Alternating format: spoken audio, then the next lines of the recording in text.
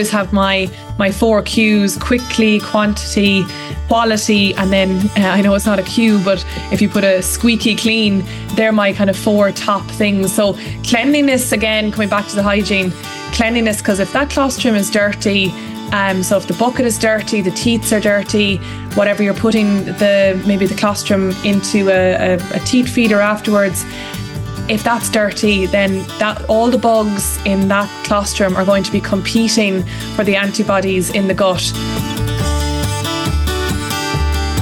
Hello, I'm Emma Louise Coffey, and you're welcome to the Dairy Edge, the Teagasc Dairy podcast. We're bringing you the latest information, insights and opinion to improve dairy farm performance.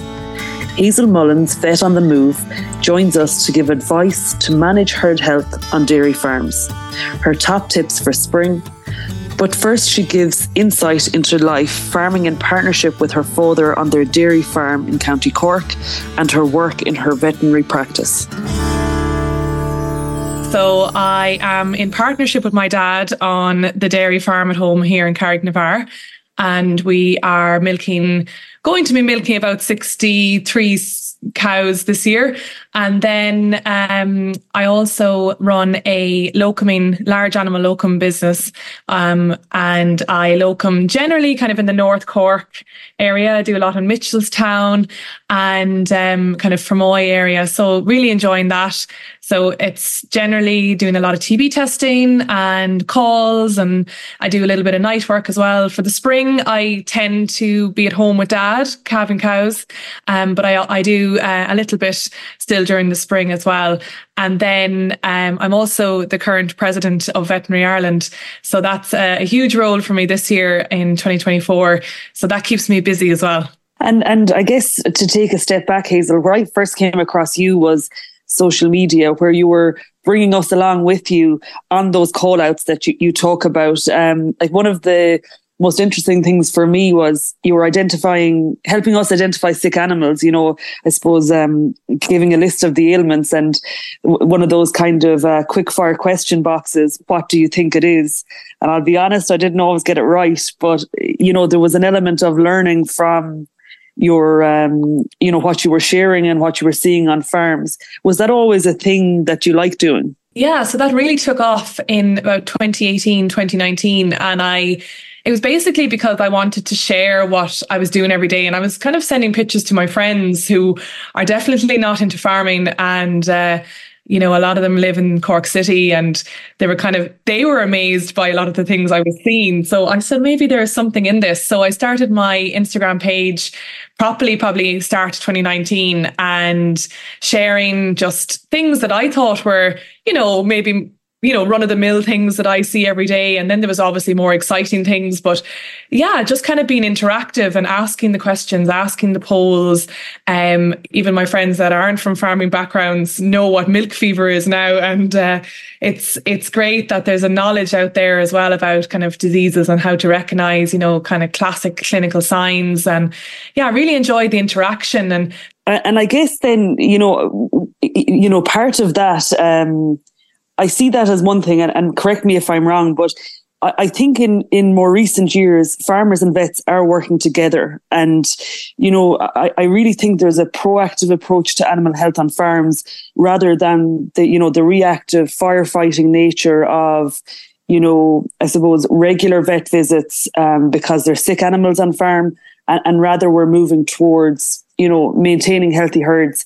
And, it's the TB test is the main reason why the vet is out. And then, there are some other issues on farm throughout the year. Is that something that you were seeing? Like, you mentioned the Instagram and it's giving you a lot of FaceTime with people. But outside of that, your dealings with farmers in call outs or, just in practice, is that a thing? Yes, so I think it's gone definitely. Look, firefighting will always be there. There'll always be emergency calls. There'll always be a need for, the surgeries every now and again and the sick cow calls. But I definitely see there's definitely been a shift. Even in the last 10 years, I qualified in 2013 from Nottingham. I started working down in Kerry, and then I moved to kind of different practices around Cork. And definitely there's been a shift to more kind of herd health. I know that's a real buzzword at the moment, but it is, farmers are being a lot more proactive, getting diagnostics on the farm. Like that's a huge benefit to knowing what diseases are the risk on the farm, what minerals deficiencies may be there. Soil sampling has really helped, silage sampling. We kind of can envisage now, kind of predict whether there's going to be issues, metabolic issues like calcium deficiencies, magnesium, all of the, selenium, all of these things that we can envisage happening. And I think even doing things like diagnostic transition cow bloods, a lot of farmers now really want to know, are they feeding their cows right in that transition period? Is there, ketones, NEFAs? Are we getting subclinical milk fevers that we're not aware of? I think diagnostics really has opened up the world of veterinary now and farming to predicting disease and preventing disease. And it's a really exciting time to be a vet, actually, because there's nearly a new diagnostic, on-farm diagnostic kit coming out every 1 or 2 years now. So it's really moved on even in the last 10 years since I qualified. And you mentioned diagnostics, and then, large amounts of information, be it your soil, silage sampling, managing cows better. Is there, a few top things that you see people doing really well in that space of herd health, or things that farmers should be doing, to get to there? Yeah, so I think there's a real data. People really like their data and looking at ICBF and really utilising that. And every farmer has an ICBF page, and they should really have their vet involved in that. And you can nominate your local vet to be able to see your data right there in real time, looking at your milk recordings, looking at your genetics, looking at, mastitis records, all of these things that are right there, ready to use. And it's I really see farmers really utilising that. Yes, there's farmers that need to do it more, and it's always time is the probably limiting factor there. But even if like once a week, you could really look at the especially after getting a milk recording, really sit down and go through it and see what's going on, and identify cows that may be, issues with high cell counts and things like that, and discuss with your vet the data that you're looking at.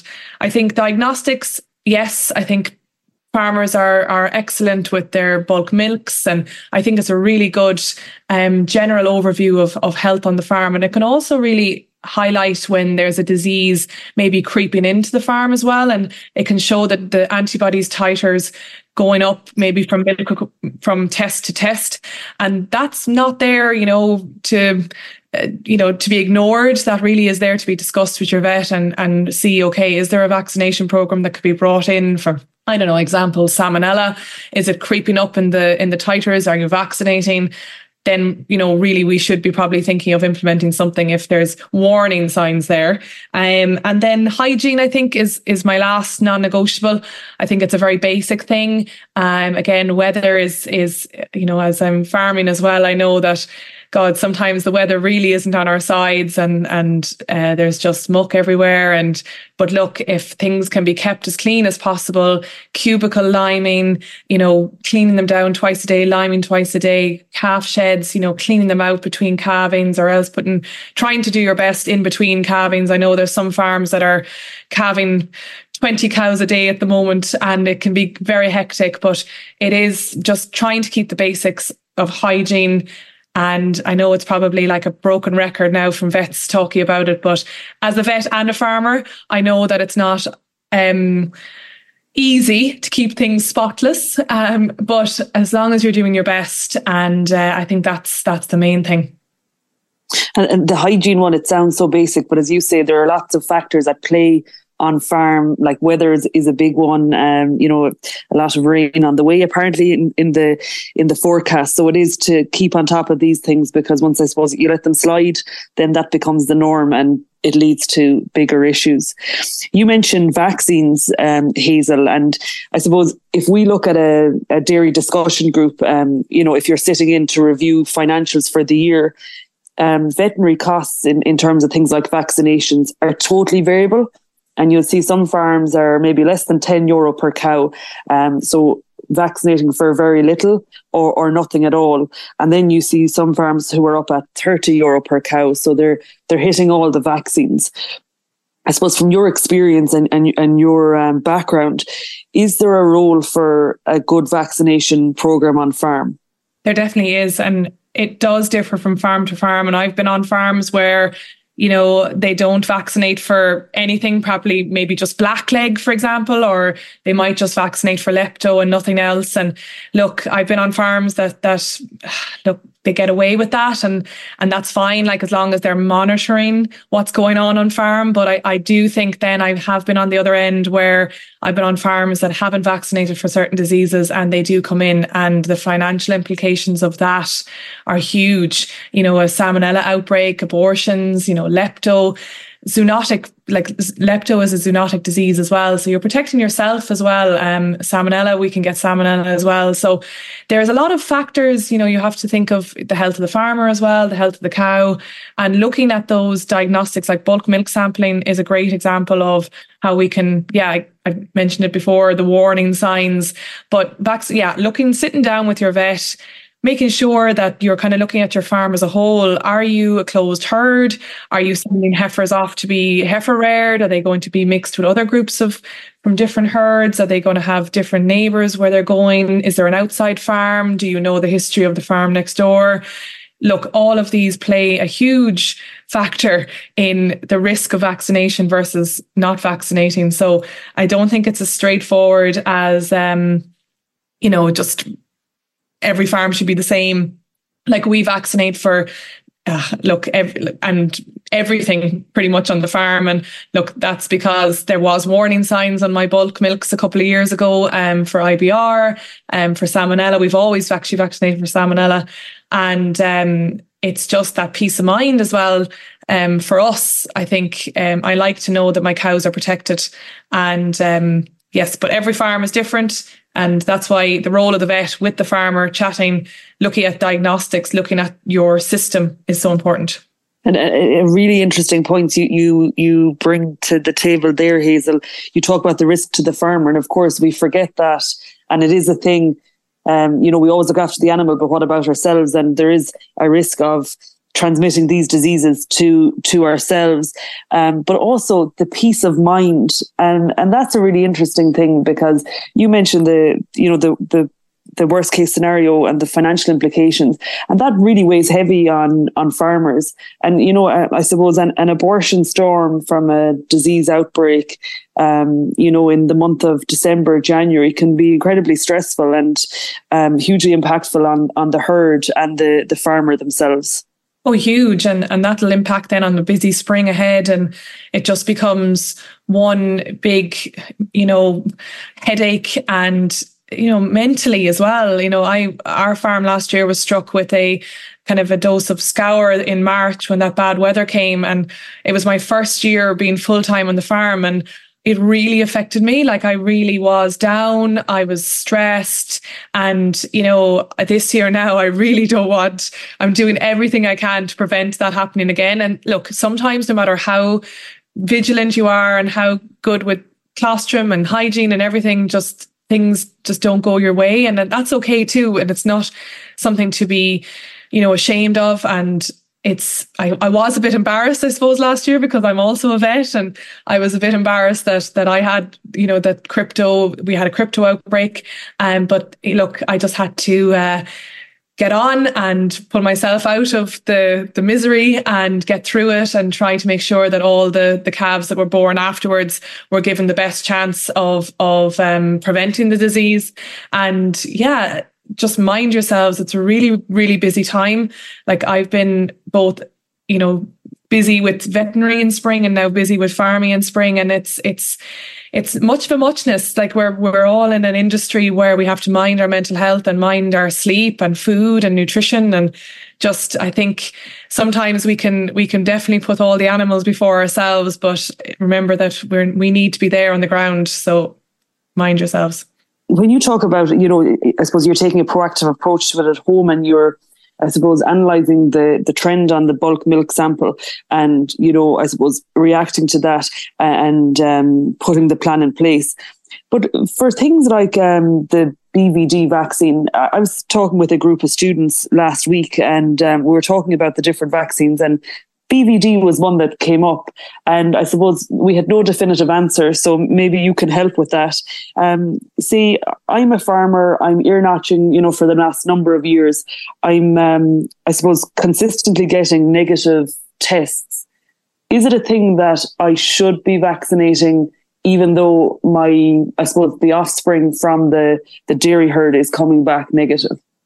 So there's been so much work done over the last, I think it's 2013 it all started, and there has been a huge reduction in BVD in the country, which is a testament to everyone involved and the farmers and the department and vets and everyone. But it is a thing, whereas if you're not vaccinating, our animals are naive. So I've seen it across bulk samples that the naivety of Irish herds now to BVD is a serious, it is there. They haven't been exposed to it.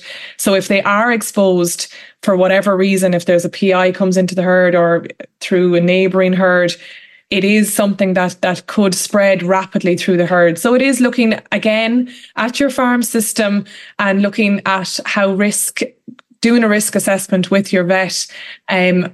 Are you a closed herd? Are you sending animals elsewhere and they're coming back to your farm? Are you buying in a lot of replacements? So I do think it is a farm dependent, and talking to your vet is key again. And then say, there are time frames in which we would administer a vaccine. How important is that to, I suppose, nail it on farm? And, is there wiggle room to, plus or minus 2 weeks, plus or minus a month? I think there's a lot of research. There is a lot of research gone into the development of vaccines, like a vaccine. I think the newest crypto vaccine, for instance, I think is 23 years in development. So what it says on the data sheet is there because it has been proven that's the best way to give the vaccine. So realistically, it should be, if you can, send reminders on your phone, put it in the calendars, to that the booster is needed in the 3 or 4 weeks, whichever is recommended. If you are over, have a chat with your vet as well and kind of get their opinion. They can also ring the company, get their opinion. But if we can, we really do need to stick to the data sheet, because that's what's proven to give the best immune stimulus to the cow or to the calf. Storage of vaccines as well. I do think if you're going to the vet to get your vaccines, try to come home straight away. Don't go into the supermarket and do the shopping or go to the farm shop. Try and go straight home, put them in the fridge. The door of the fridge is a really good place to put the vaccines, because it's kind of that ambient temperature. It's not going to be freezing. Sometimes you see the ice building up at the back of a fridge. Like, the last thing you want to do is freeze a vaccine. It has to be kept, at that kind of 2 to 5 degrees recommendation, and making sure that your fridge is working as well. I know this is a simple thing, but a lot of farm fridges are perhaps fridges that have been taken out of houses that weren't performing as well as they should have been. So it's making sure that fridge is working on farm as well. I know in my fridge here in the kitchen, I definitely have a few vaccines in the shelf on the door, which my husband probably isn't too fond of. But I definitely think that storage is key, and also giving it at the right time, especially when you're looking at giving kind of scour vaccines as well, 3 to 12 weeks prior to calving. That's really important. So maybe at this time of year, people might be batching their later calvers and giving them their scour vaccine. That's a really good idea as well. And just making sure that you're administrating it correctly. If it says into the muscle, give it into the muscle, perhaps with a little longer needle, and under the skin, then make sure that you're getting it under the skin, and again, maybe a little shorter needle for that type of vaccine. I really like that idea. You talk about the reminder on the phone, and I suppose people go through to the effort and time of sitting down and creating that herd health plan, and in that there is a guideline in terms of when to administer, and the simple reminder that will pop up on your phone from your calendar. It just, I suppose, gives you that that nudge to do it. Funny about the storage of vaccines, a vet told me previously that the amount of Jeeps that you will see at the mart with the brown paper bag with the vaccines in it on the windscreen. So absolutely I suppose the proper protocol around it for maximum effectiveness is important. I'm aware this now is possibly becoming a very vaccine conversation, but the final point, some people are in the situation where they found in the last 2 to 3 years, the availability of vaccines is an issue. So they're not actually getting they're getting the, say, I suppose, full complement for the herd. Is that a problem you've come across, Hazell, and what is the reason for it? Yeah, there has been a few different vaccines over the last kind of year or two that have been more difficult to get. And look, it's due to different reasons, different, I suppose, batch failures in the manufacturing or failure of the production in some shape or form, and it is out of our control sometimes, and it is trying to make the best of those situations and putting down your name in your vet to get on a list for, when they do come in is a good thing to do. Being proactive. I just don't think that just because a vaccine is short supply, again, it's out of your control, but it is in your control to make sure that you're on a list, that when it does come in, that you are the first to be notified and not just give up on the whole thing. It is so important to keep going. Like if there is a disease risk on the farm, or for that peace of mind that, that we just don't give up because it's not available. It will be available at some stage. And perhaps, look, that some herds might have to go in with a second shot to booster if it has gone over a certain time limit. But again, discussing that with your vet, discussing it with the manufacturers of the vaccine. And it's something that happens, and it's something just not to sit back and just be like, oh, sure, I can't do it, it's not there. It is really being proactive about it and trying to work with your vet and trying to get on a list that when it does come in, that you're going to be rung, and it's going to be you're going to be able to vaccinate as soon as possible. So I suppose to change tack a little bit, Hazell, you mentioned that you've seen the dairy farm in the springtime from the farmer lens over the last number of years on call, and you're also now in the situation this year and last year, doing the spring at home. We're in mid-February now, and it is, the real crunch time. You mentioned, some farmers have a huge volume of cows calving within a 24-hour period. What are the key challenges that, you've experienced? I think that labour and help on a farm is always going to be a huge factor in especially the bigger dairies. And I can see, look, I suppose on my farm, there's myself and my dad, and my uncle is on the farm as well. So we're very lucky to have that help there. So I do find that perhaps, look, especially at this kind of early spring stage, there's lots of calves arriving, and then the diseases are probably further down the line. So it's kind of that spot now that you're in where you're kind of like, okay, everything is going okay. And then problems arise then when the infection pressure basically rises above what the immunity of those calves can withstand. So it is making sure that the system within the farm is working to the best ability. Like, is there a system that, each calf, when it's born, it's getting its colostrum, it's moving to a pen, then it moves to another pen? Is there a system where you kind of can keep track of all the calves and make sure that they're all being treated the same and all getting the same basic requirement of colostrum and also hygiene, your navels, all of that? And I think just making sure that the system, like the sheds, are working for you. Is there any improvements that can be made?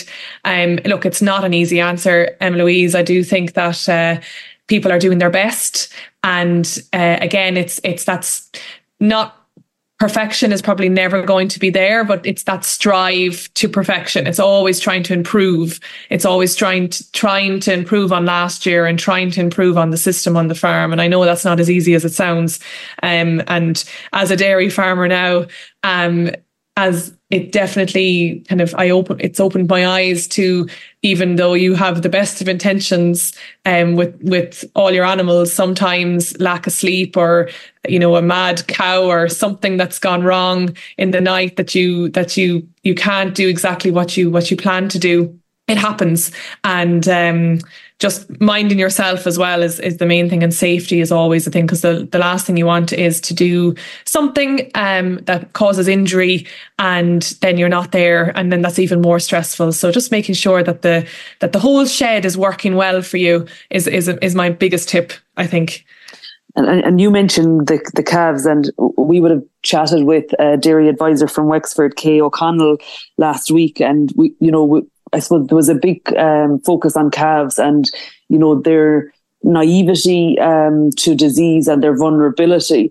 You talk about colostrum. I suppose, putting your vet hat on, we would hear it a lot from Emer Kennedy and Moore Park, but, maybe the process for colostrum management and feeding in that early stage in the newborn calf's life. Yeah, so it is very important to be giving it within the 2 hours. So I always have my 4 Qs: quickly, quantity, quality, and then I know it's not a Q, but if you put a squeaky clean, they're my kind of 4 top things. So cleanliness, again, coming back to the hygiene, cleanliness, because if that colostrum is dirty, so if the bucket is dirty, the teats are dirty, whatever you're putting maybe the colostrum into a teat feeder afterwards, if that's dirty, then all the bugs in that colostrum are going to be competing for the antibodies in the gut. So there's receptors in the gut, and the bacteria actually compete with those receptors. So even though you could have the best quality, over 22% bricks on your refractometer,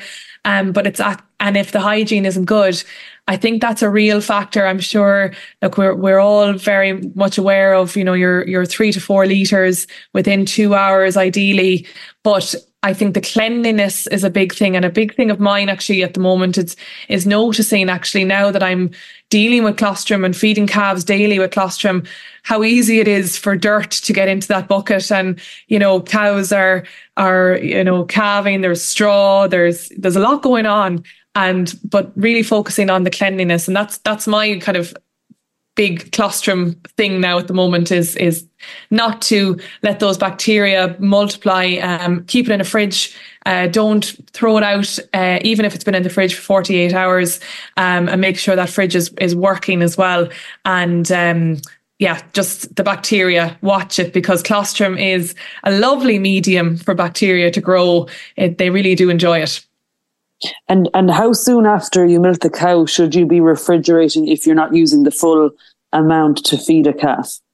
Oh, like within an hour, I would say.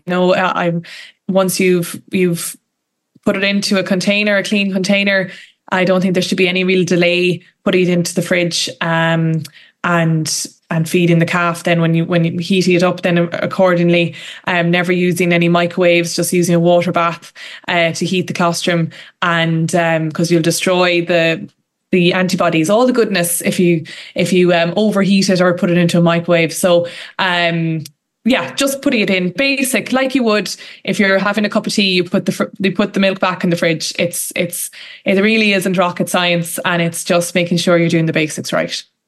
And you mentioned denaturing, and not to get too technical, but temperature for heating colostrum. Yeah, I definitely wouldn't be I suppose around the 40 degree mark of water in a water bath would be ideal, in around the body temperature, 37 to 40 degrees. Anything over the 50 degree mark will denature the proteins. And just to finally to touch on a point that you made earlier in the conversation, you talked about your role in Veterinary Ireland. So you've taken on the president's role late last year. I know it's slightly outside of the farmers' remit, but what is that about? And I suppose, what does that involve for you, Hazell? Yes, so I became the president of Veterinary Ireland in November last year, and it's a role that I feel it was the right time for me to take on. It's basically that Veterinary Ireland is an organisation that represents vets in Ireland. We're also a trade union, and we basically give a voice to our members. And I suppose with vets, we all need them. And, when we talk about the farm team, they're a very important player if you laid out, say, you're 15. But say, I suppose, often there's a vet leaves a practice, there can be shortages. But where is veterinary as a career at? And I suppose the number of vets on the ground as you see it. So there definitely is a recruitment and retention issue at the moment in practices, and I'm sure a lot of the listeners will have met their own local vet and they've mentioned this to them, and it is it's worrying at the moment, and we do need to encourage the right people into veterinary, and it's trying to get into schools and trying to give education to students that what a veterinary is, and opening their eyes to, I suppose, the challenges. There's on call, there's working with animals, is also working with people as well. So you do have to deal with people, you have to deal with animals, you have to work late nights. And it is kind of just making sure that the right people are going into veterinary. And it is a really rewarding, I love being a vet, a really rewarding profession. And there's so many avenues that you can take and opportunities within the profession. And I think it's just trying to promote it in a positive light. And it's hopefully exciting year ahead, with hopefully an announcement about a new vet school at some stage. And it would be wonderful to, keep some of the students that are travelling abroad currently within Ireland, and not to be, I suppose, exporting our students and trying to, supply a course within the island of Ireland that will be the future of veterinary, and alongside all the other veterinary courses. So it's exciting time, and hopefully that maybe some listeners today, they might be interested in becoming vets in the future, or have children that might take on the profession. And it's as I said, I love it myself, and it's just promoting it and making sure that the right people are going into it. For sure. This has been a really insightful conversation, Hazell. I think, taking a step back and looking at the whole system, your idea of using your data, diagnostics and hygiene as big picture stuff in terms of getting herd health right on farms. And you do acknowledge that there are emergencies and there are problems that will arise despite best efforts at times. Also then looking to the springtime in particular, looking at the care of the newborn calf with your 4 Qs and cleanliness, is really, really key things to contain disease risk. And finally, to touch on, I suppose, your exciting role and the very best to look for the year ahead as President of Vet Ireland. Thank you, Hazell. Thank you, Emma Louise. That's it for this week's episode of the Dairy Edge podcast. And my thanks to Hazell Mullins for joining me on this week's show. Don't forget to rate, review, and listen on Apple, Spotify, or wherever you get your podcasts. And for more information, go to the Teagasc website at teagasc.ie. I'm Emma Louise Coffey, and join me next time for your Dairy Edge.